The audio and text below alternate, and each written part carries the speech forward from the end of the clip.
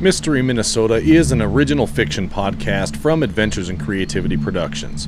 Call it an anthology of strange stories, mysteries of a punishing land, and the people that call it home. And these stories impacted one man's life in a way he never anticipated. Believe them or don't. But remember, these stories are told in order, so make sure and start at the beginning. Don't worry, we'll be here whenever you catch up. Welcome to Mystery Minnesota.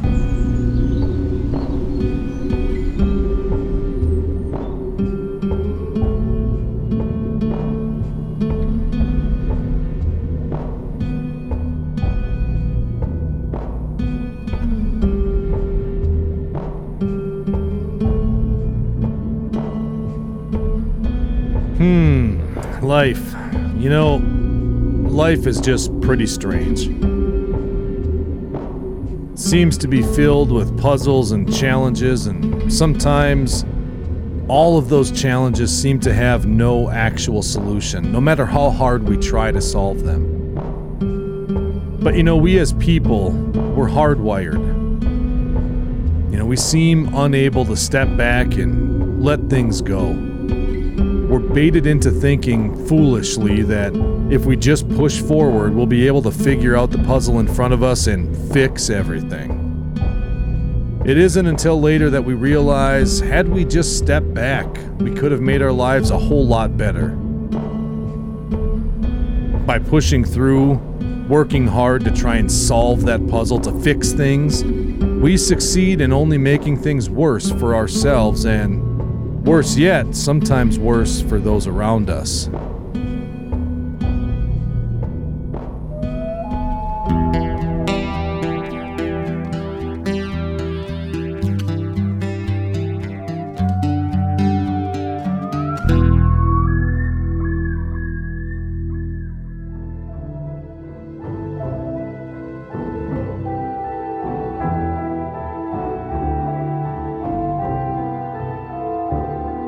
Well, friends, whoever's listening, I hope somebody is.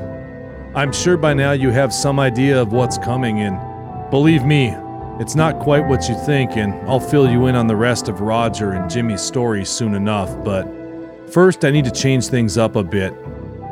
Kind of detour for just a moment as we talk about this story. You see, the story of the brothers Pitsey was a pretty major turning point for me in my search for Mystery Minnesota, and it was one of the first moments on this journey I began to feel real seeds of doubt, seeds of concern, not just for myself. I wasn't concerned for just my own well-being, but for that of those closest to me.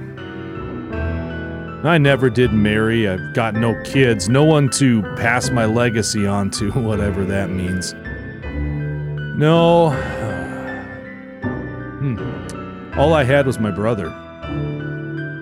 Those decades of memories, adventures, both big and small from yesteryear. Sure, we had some rough times, but the good times far outweighed the bad. Even that one time when we came to blows because he had stolen my car for a booze cruise with his friend and ended up piling it into a tree. Can you believe it? I had never been so furious with him. Not just for stealing and then trashing my car, which obviously I was irate about. I had worked hard to save up and buy that thing. It took me a long time, but I was more furious and scared, to be honest, because he did something so incredibly stupid and nearly lost his life in the process. I can remember the rage I felt burning deep inside as I thought of him making that mistake. It was just so dumb, and as I thought of him taking the one thing I always knew I could count on in life. Had things gone another way, he would have been robbing me not only of my car and trashing those material beings, but he would have been stealing my best friend in the world. All because he selfishly wanted to have a good time. Man, it makes me mad people can be so stupid. Of course, years later I realized he wasn't just trying to have a good time. He was rebelling against everyone in our lives that always treated him like he was somehow just my shadow, a ghost of his big brother. And for better or worse, he was determined to step out of that shadow. You know, it's funny, like Roger said as I left that first night, stupid kid thought he knew it all.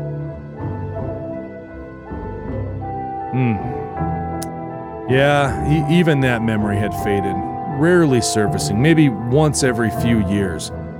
All the good times, the adventures and crazy exploits we had survived, that wonderful laughter of joy and getting away with it and, you know, looking life in the eye and telling it to, what do the kids say these days? Hold my beer.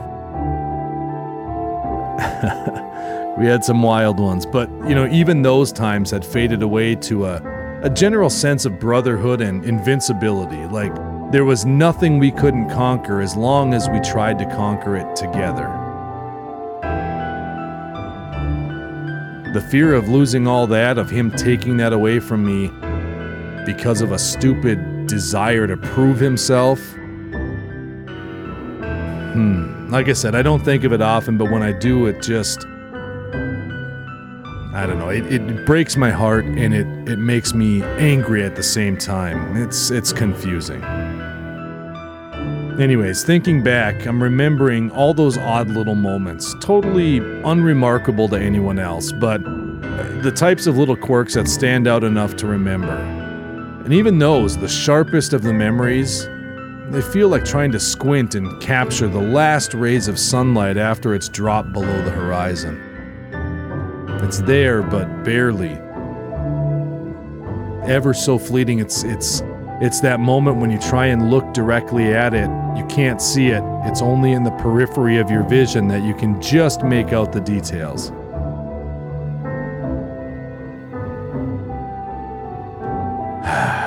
Anyways, all those memories so quickly vanishing. I suppose, where were we? Let's get back to Roger and Jimmy. Roger, who was determined to prove his worth as an outdoorsman. That's right, that's about where we left off. So, a few days later, back in the comfort and quiet of Roger's home, he picked up his tale. Something was different about him, though, when we sat there. He seemed distracted. It's, I don't know, if I hadn't seen his cold stoicism up close and personal, I guess I would have believed he was agitated. He almost had that look as if he was spooked, or maybe it was just that he was feeling the haunted weight of the next part of this story. I don't know. Fair warning, though, friends. The next part of this story may get a bit heavy, a bit graphic. I'll try and keep it as clean as I can, but, well, look, I already told you about the article I found, how Jimmy doesn't make it out of this story alive, so you know that already. I told you about how some sort of wild animal attack would leave him in rough shape until he made the journey to the great wilderness beyond. I knew that myself as Roger told me the story. I thought I was ready for what I was about to hear. Maybe it was hearing Roger, that commanding and respected voice, those steely eyes and calm demeanor. Maybe it was hearing him tell me his story as he broke all over again. The pain and regret of what had happened bursting through, sharing the crushing blow of loss that forever changed and scarred him, transforming him to a man that could have been made of granite. It might have been that. But Roger's tale, much like old Zeke in the fog, hell, maybe worse than old Zeke, sent wave after wave of terror, of warning, of pure sadness and fear pulsing through every inch of my body, dripping from nerve endings, pleading with me to walk away while knowing it was already too late. So I pushed on. I tried to solve that puzzle.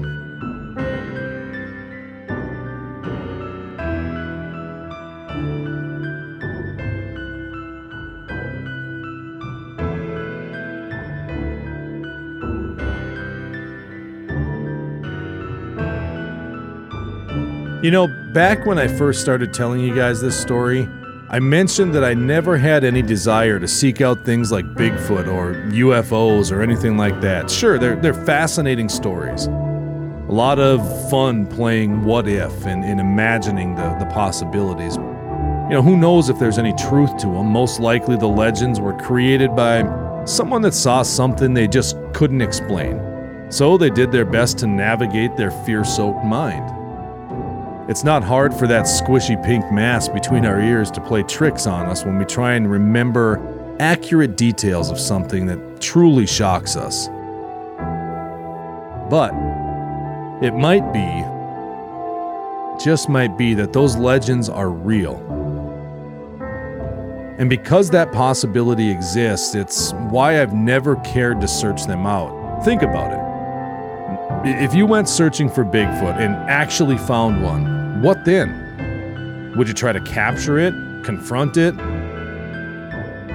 How would you prove it? What would you do if you actually found a Bigfoot? It's a giant ape-like creature that's remained mystical and hidden for who knows how long. I mean, you think it's going to just come along peacefully, following the scent of your beef jerky? I doubt it. More likely, it'll leave you as a threat and rip your arms and legs off before dragging you into some demon-fueled nightmare plane of existence. Or, okay, I get it. Maybe that's a little extreme, I know, but even best-case scenario, you'll never be able to convince people what you saw was real. No matter what proof you have, short of killing one and putting it on display for the world to see, you'll be ridiculed and talked about as one of those people. And let's not forget to mention that even if you did manage to capture or kill it, you'll be villainized by some group or another that will paint you as the monster for not just leaving the poor creature be. So, to me, it's best to just let the legends be. Problem is that sometimes the legends, well, they come to you, and you don't have a choice, much like with Roger and Jimmy. So as Roger tells it, it was only a few days after they found that rabbit, freshly torn apart and stinking of blood and peppermint, that they decided to head back out into the woods and try again with their big hunting adventure. They spent that day exploring the familiar woods closer to home at first, taking note of where they'd find a deer rub or scrape as the early stages of the rut were starting to kick off. Eventually, discovering a few new places past the previous edge of their knowledge, expanding their woodland range as they kept each other company and enjoyed a beautiful fall day. Along the way, they managed to shoot a few birds as well. It was partridge season, so it was exactly what was needed to forget about that sick feeling of peppermint-scented, mangled animal corpses.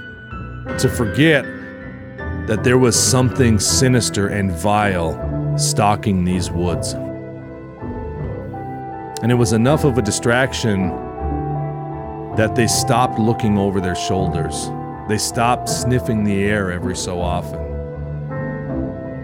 Coming home late that afternoon, excited to show off the grouse they had bagged, they flooded their dad with their day's adventures in the newly discovered hunting area they had explored.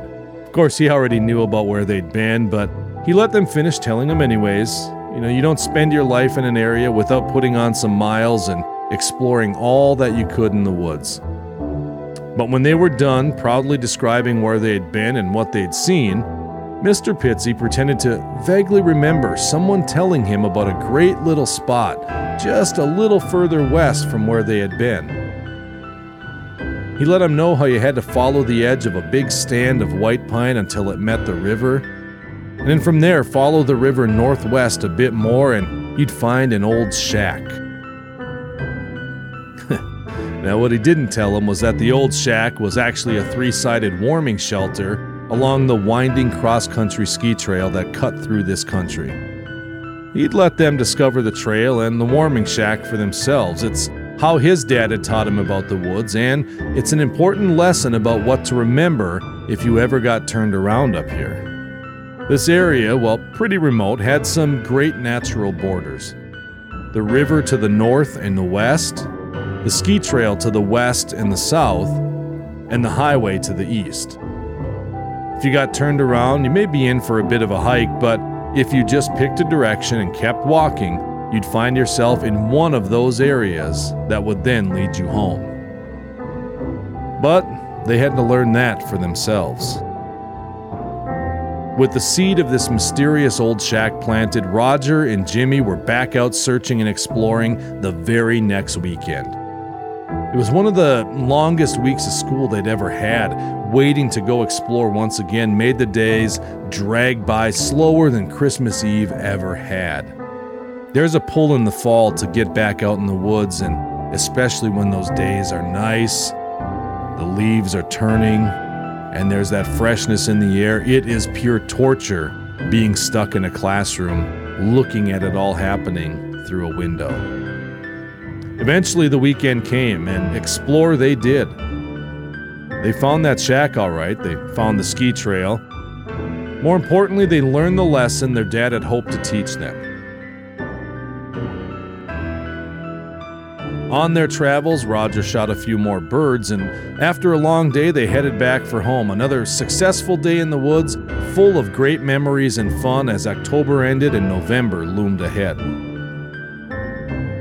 It was, in short, a perfect day after an excruciatingly long build-up the week before. They were nothing but smiles, but that fun was all but forgotten when they turned the last corner of the trail nearing home. They had no warning. The smell crashed into them like a train off the rails. Peppermint, sickly strong and mixed with the now familiar stench of fresh blood. They froze. Jimmy puked and Roger slowly turned around, gun raised to his shoulder without thinking as the realization hit him. The wind was at their backs as they walked the trail home, which meant the smell was coming from behind them, which also meant they had just walked by whatever was killing these animals. Roger didn't need to go look. He knew what he'd find. Another rabbit or squirrel torn apart, stinking that awful, sickening stink. Trouble was, they hadn't seen or heard anything as they walked, just seconds before rounding the bend in the trail. There was nothing there, so he slowly crept back.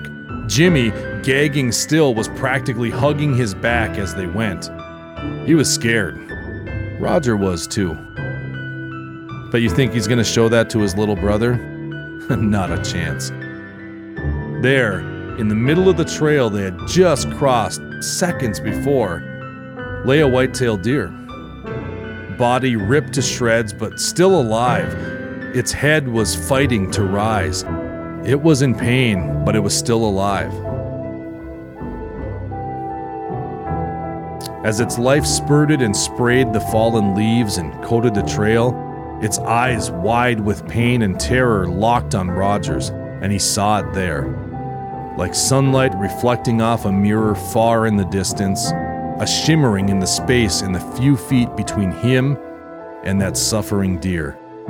The spray and mist of blood seemed to hang on or cling to something that was there, but not quite at the same time. He saw it only for an instant and without thinking, pulled the trigger. The air erupting in a spray of blood as the dying deer caught the blast full in the face. The shimmer fading and disappearing as the gun bucked and barked in response. Jimmy couldn't help himself. He ran at a dead sprint to the house. The spray of blood covered him as he was still gagging and trying to catch his breath. He told his dad everything, and before Roger could even get back to the house, his dad met him on the trail, saw the deer Roger had just shot, and with his ear firmly twisted between his thumb and finger, marched Roger back to the house to accept his punishment.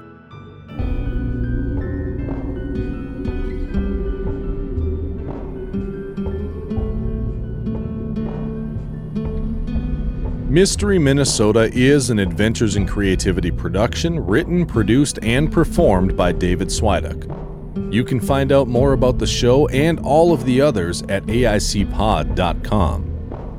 If you're enjoying what you hear, be sure to reach out to us on social media by following at AIC Stories on Twitter, Facebook, and Instagram. Or, of course, you can email us via the contact form on the site.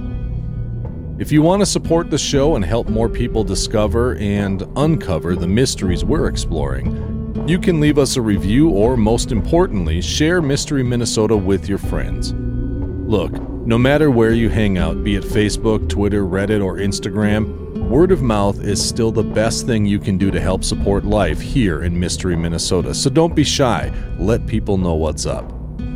Of course, we'd love it if you checked out all of the other storytelling fun happening with Adventures in Creativity Productions as well. So while you're at aicpod.com, go ahead and explore all of the other content right there. You can get all of the great projects like Faded Words and Adventures in Creativity in one convenient place by subscribing to AIC Stories in the podcast app of your choice. Really is the best way to keep up with everything we have coming up for you on Adventures in Creativity Productions. But if you only want to follow the story of Mystery Minnesota, you can find us under Mystery Minnesota in your podcatcher or at anchor.fm/Mystery Minnesota. So get yourself all caught up and stick with us, because there's more to the story here in Mystery Minnesota.